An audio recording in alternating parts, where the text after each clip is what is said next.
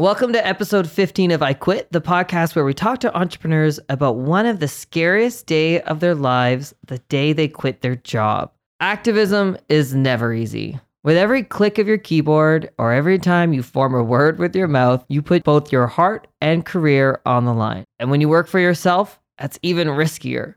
So for this episode, I wanted to bring in one of the most incredible activists that I know, Pam Rocker, and ask her about why she would ever quit her day job to take on the often daunting challenge of professional activism.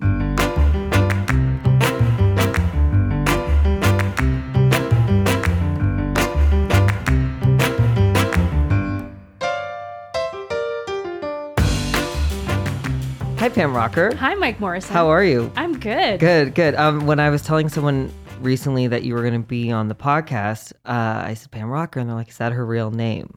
And I said, I think it is, but then it seeded this seed of doubt in my head. Oh, that's Is true. it? A lot of people think it's a stage name or just kind of cool. It is my legit last name. That's awesome. It really is. Sometimes I've had to show people my license so that they believe me, but it really is. Like I can never change it. Like it's just good. I was going to say, do you feel sort of blessed with a name that's meant to be in lights in a way, like a name that rolls off the tongue so easily? I feel fortunate, like Mike Morrison, that alliteration kind of name, like it's a good. It's easy to remember. It's easy to sounds remember. Good. Yeah, I think so. It feels like it doesn't feel fancy or necessarily famous, but it feels grounding. You know what I mean? Yeah. Like rocker, it feels strong. And growing up, I never really thought of it that way because almost everybody around me had the same last name. You know how it is. It's called your family. It's called. Yeah, I was like, Mom, Dad, you too. But at the same time, like I think as I began to, leave home and realize, oh, not everybody has this last name. Some people's last name, aren't as interesting, I guess. Sorry, everybody. And I was like, are people going to try to marry me just to get mine?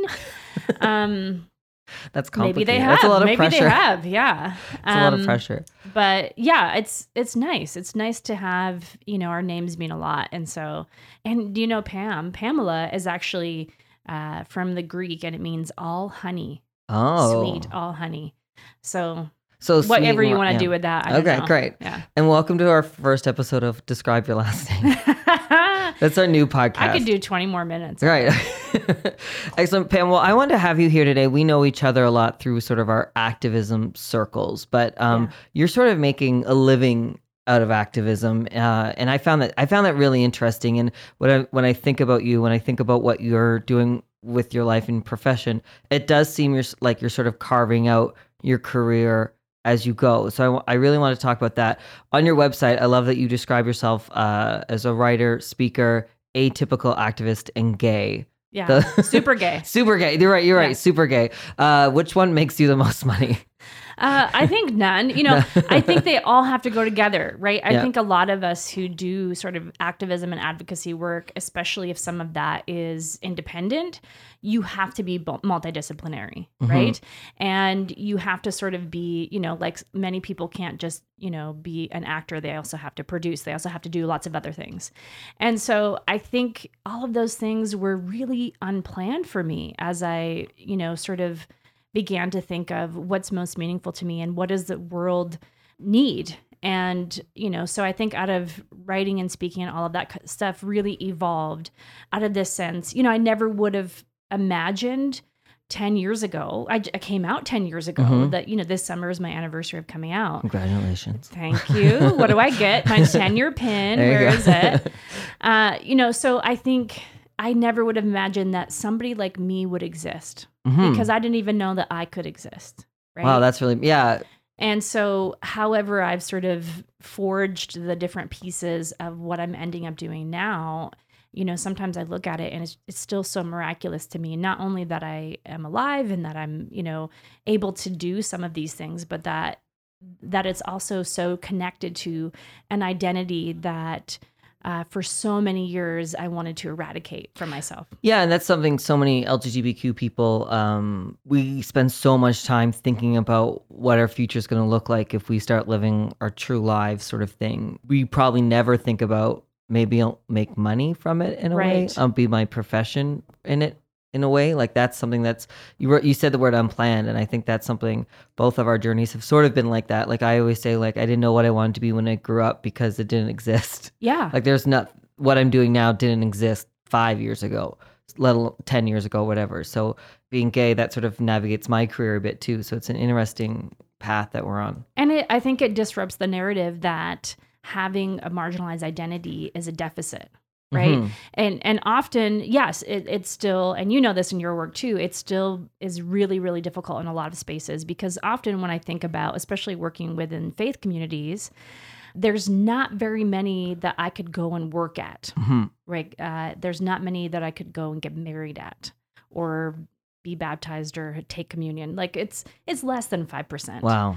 And so, still the world is precarious, but at the same time, I have to, I always say the best activists have anger in one hand and gratitude in the other, because I am really angry that still the world is so narrow for me, and also way more narrow for people who have lots more intersecting marginalized identities. And at the same time, I have so much gratitude because, number one, I have to survive. We mm-hmm. have to have hope. And number two, there's so much to be grateful for. There are people 10, 20 years ago who forged this path for me. And even though I'm forging forward in a lot of ways, in a way that I feel alone a lot of the time, to be honest, at the same time, I owe a lot to people who had to risk way more mm-hmm. and had way more at stake in a lot of different ways. And so I tried to hold that at the same time. Otherwise, you just get angry and bitter and you're not able to see any of the progress. That's something maybe a lot of entrepreneurs or people thinking about being entrepreneurs might not actually sort of think about, is that how much value everything you just described about your job. Like that's not something that people, a lot of entrepreneurs are grateful to be successful and to be, working in their dream jobs, but all those, what it means and all the work that other people put in to the world so that you can have this job in the first place is fascinating. I hadn't thought of it like that. So describe for people what you do right now. Like what puts food on your table and a roof over your head? Yeah. So I run an initiative called Affirming Connections, and basically a couple of years ago, I was at Hillhurst United here in Calgary, and it's a great affirming church here. But I felt like I really wanted to be of service and expand outside of just one location. And so I made a proposal to a regional body in the United Church here. And I said, I know that we want to be more affirming as people of faith because there's a lot of horrible, toxic religion out there. And I believe that we have some of the antidote to that harm that's being done. And so how can we do this? And so, they got on board. And so halftime, that's what I do right now.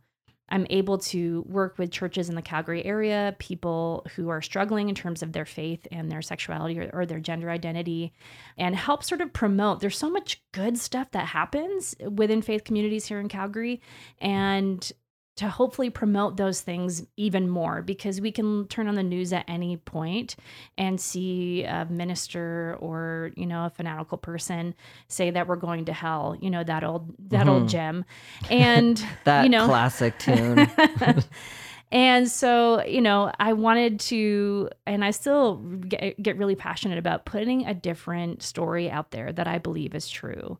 And so I feel really lucky to get to do this work. It's not easy. Again, there's not a lot of peers I have in this work in Calgary, unfortunately. And so in a lot of ways, I sort of like, you're out on the field and you look at the bench and nobody's there. So you're like, okay, I got to stay out here. Mm-hmm. At the same time, it's great. That was a sports reference that went over my head. So. I think it was baseball. I don't know. I don't know very much. But I feel really lucky to get to do that piece of my work, because I know that 10-year-old Pam, 20-year-old Pam really wondered not only about the current reality I had at that time, but also my eternity. And when you think about, even if we're not, we don't come up from a religious background, or we don't consider ourselves, a person of faith or a certain religion, which is totally fine. If there's one thing that we know that we've heard of about religion, it's the concept of eternal separation for being wrong, right? And to me, that's the number one thing that is sort of forced to try to control people, to try to do, what I call sometimes genital theology. Here's what you should do with your genitals and what you should not do. And we talk about that a lot on this podcast. Genital theology, it's good. a common theme. You should call it the podcast that. Yeah.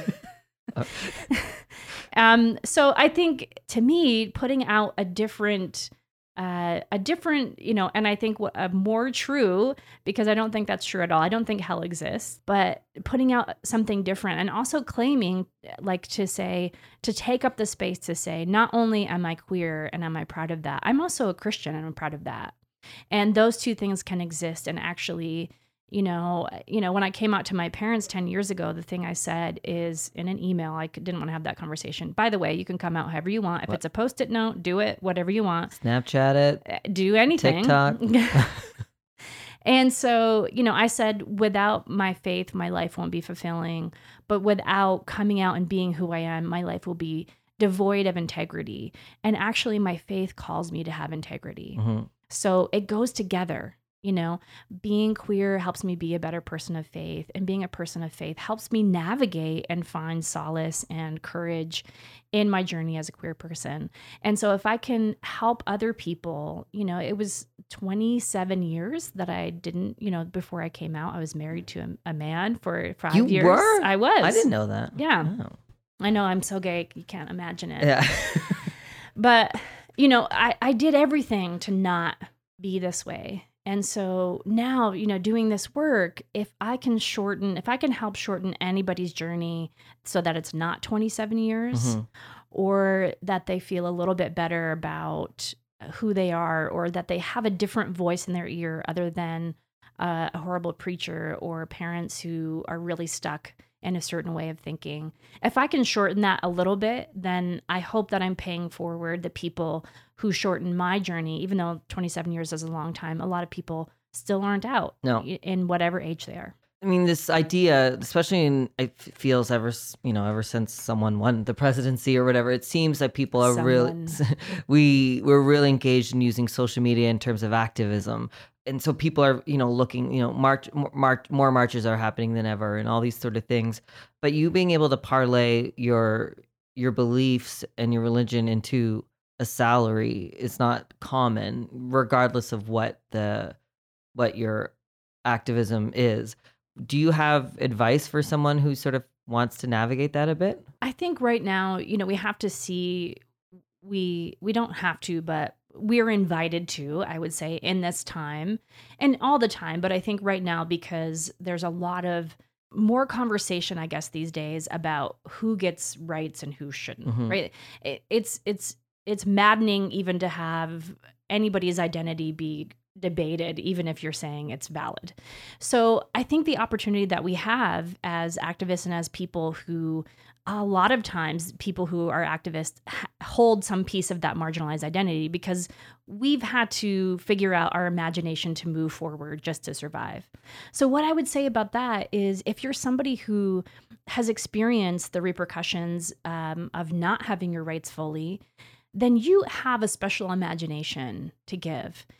As queer people, or as whatever group you might be a part of, you have had to have an imagination to imagine a future that doesn't exist and live towards that with a kind of faith that most people would never have to have. And when you have that, it's a skill that you've had to develop over usually a long period of time. You're able to take that skill and imagine how can you capture some of that and be able to drop it into different spaces. And so when I go into spaces that are corporations or, schools or other churches, who are maybe struggling with what their journey looks like, I hope that I can bring forward a little bit of that imagination and spark in those people the idea that it doesn't always have to be how it's been.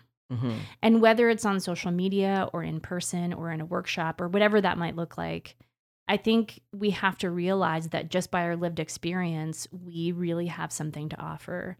And I haven't always known what it looks like. And it's hard sometimes every single day, right? And to also have to monetize it is hard. Yeah, that's when you're saying you're going to speak and things like that, how do you decide that your activism is now worth being paid for? It's a challenge every single day because I know the work is really needed, and I know there's not a heck of a lot of people doing this work in Calgary or even in Alberta or even in Canada, because especially talking about religion is not super popular.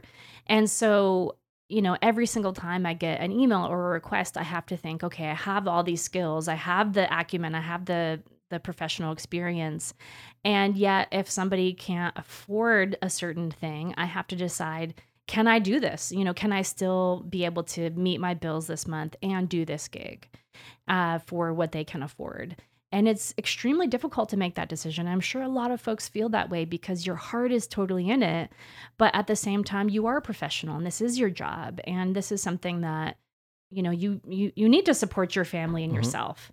So every day I have to think, can I do that or not? And I really appreciate, so for everybody out there who hires anybody for any sort, especially like to do diversity workshops or anything, tell people what your budget is, because it's extremely hard to write. In the first back. email, I honestly have so much respect. And I get, when I hire speakers for my events and stuff like that, in the first email, it says how much we have. And so many people are like, thanks for saying that up front. Right. Like, yeah. And I've gotten better at that when I hire people. I'm not always good at it, but it really helps because then you have something to start from, and it might be a really worthwhile event, but I don't know, sometimes you have to choose. And, I know I'm not a bad person if I can't do something, but also, I try to think about that when I hire people too, is just because they're doing something that's really good work, that's not the only payoff they should get. Yeah. We're told sometimes in the, the faith world that like your treasures are in heaven. And I'm like,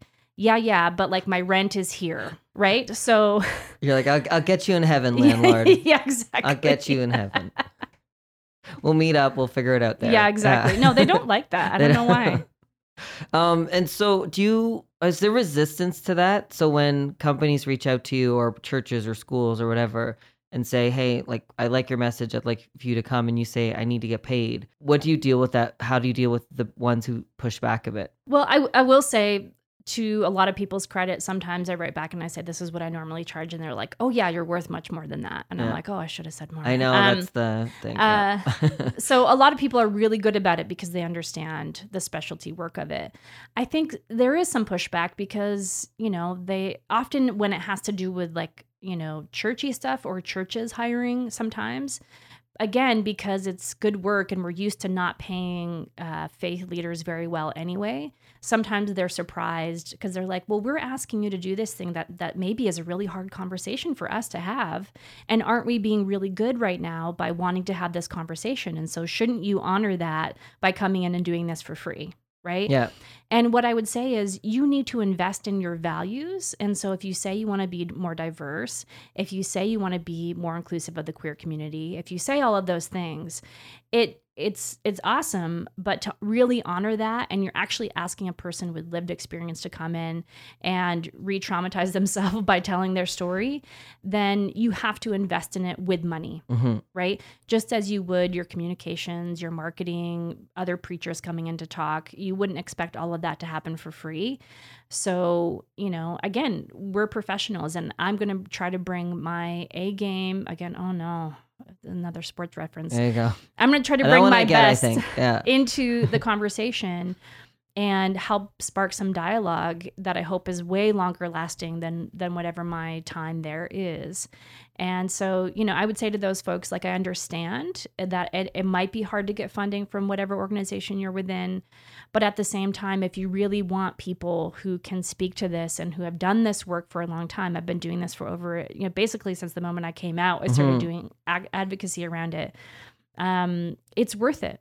It's really worth it. And I think sometimes when people they've said, okay, we can kind of do this amount. And I've come, they said, okay, we understand now why this is better than just watching a video or better than somebody who once heard somebody talk about it giving us, this information. Yeah. So wrapping up a bit here, but we talk about how hard it is to try to sometimes convince people to pay you and all these things you have to navigate. I mean, you had a day job, you were at a church, and that was your job. And do you regret making this transition to then sort of venturing out on your own and then having to convince people to pay you and having that fear not having a roof over your head or food on your plate, like that's a big risk. And now that you've been doing it for a little while, what do you think about it? I think it's been completely worth it. I mean, there were moments when that security, that sureness that every month you're going to get X amount and you know how to plan from that is really tempting. And it feels like, oh, can I really do this? But I think the beauty of, at least right now, knock on wood, what I get to do is it means I'm able to meet people's needs that I couldn't have predicted, right? And it means I can go to Red Deer, to Toronto, to all these different places if there is a need and if there's a desire.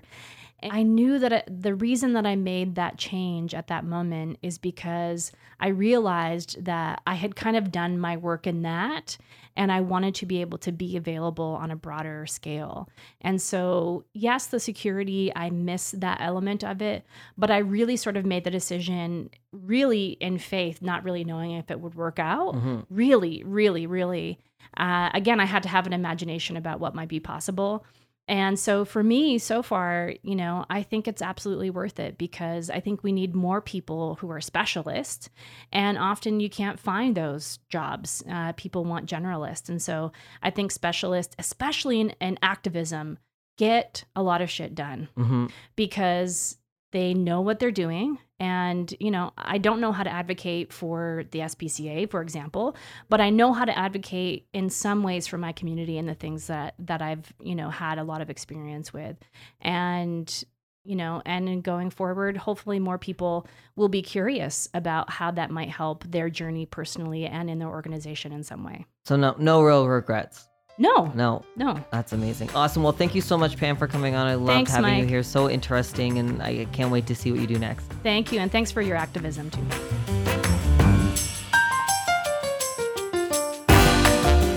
Okay, that wraps up this episode of I Quit. Thank you so much to listening, and thank you so much to our guest, Pam Rocker. If you'd like to follow Pam, you can check her out on Twitter at @RealPamRocker. If you have any questions or comments for me, my handle is @Mike'sBloggity, or you can visit our website at iquitpodcast.ca.